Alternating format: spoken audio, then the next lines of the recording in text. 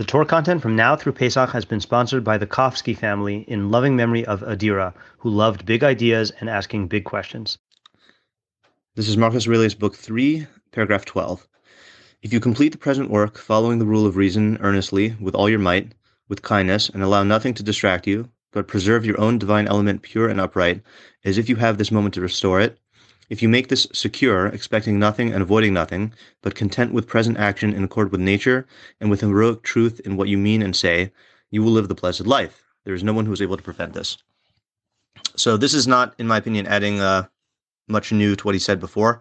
But again, the point of these musings is not to explain Pshat, but to counter musing with musing, to meditate on his meditations. So that what I associated to actually is the Rambam in Hilchos Tshuva, Perek Vav, Halacha He. He says, this is talking about Bechira, about free will. So he says, Mahu Zesh Amar David, what is it? Let me clarify. Perek He in Hilchos Tshuva is about free will, and Perek Vav is tackling all of the questions on free will and the psukim which seem to indicate that we don't have free will. So that's the context. So he says, "Umahu zesh Amar David Tov v'yashar Hashem alkin yorech hatayim badarach yadrech anavim b'mishpat v'lamid anavim darko." So what does David mean when he says Hashem is good and upright? Therefore, he instructs sinners on the path. He guides the humble in judgment, and he teaches the humble his way. So that kind of one might think that indicates that that God is influencing the sinners and the humble, right? It says he instructs them and he guides them. So Rambam explains it means two things. One, so number one, it means that God sent them Nevi'im to teach them the ways of Hashem and to bring them back in tshuva.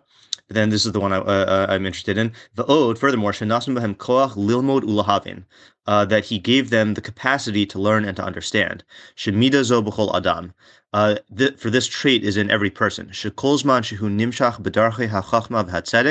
That all the time that a person is drawn after the ways of wisdom and righteousness, mis'ave lehen v'rodif osan. He desires them and pursues them. V'hu she'amru chachamim, and this is what Chazal meant when they said, ba l'taher mesayin so, that one who comes to be purified, he is assisted. Klomar, meaning to say, yimsa atzmo ne'ezar al hadavar, meaning to say that he is assisted, he will find himself assisted in the matter. So I think there's a general assumption by people when they quote that Chazal, that people think that if you come to purify yourself, then God will help you in terms of external things. He will be, you will come under the Hashgacha Pratis. He will provide you, remove obstacles from your way. He will provide you with what you need in order to purify yourself. So that is definitely true, but that's just not how the Rambam's interpreting it, right? So he's saying, what does it mean that God helps you? That you are assisted if you come to purify yourself? Is that built into the human being?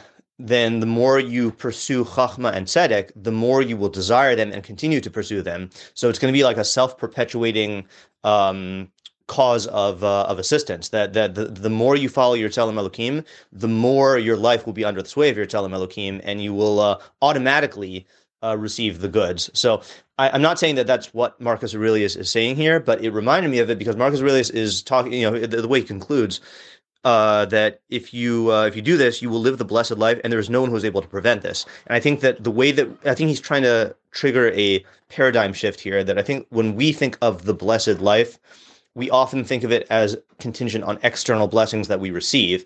And so the question of what can I do to live the blessed life is, what can I do to make things work out for me? And the whole approach he's been developing through these meditations is that external things are not in your control, that the blessed life has to do with how you use your reason and how you use your will. So if you live in accordance with what he calls your divine element, with your Tzelem Elokim, so then automatically that will constitute the blessed life, and so it reminded me of that Rambam there in the same sense of the same paradigm shift, that it's not that you do something so that you will be helped externally.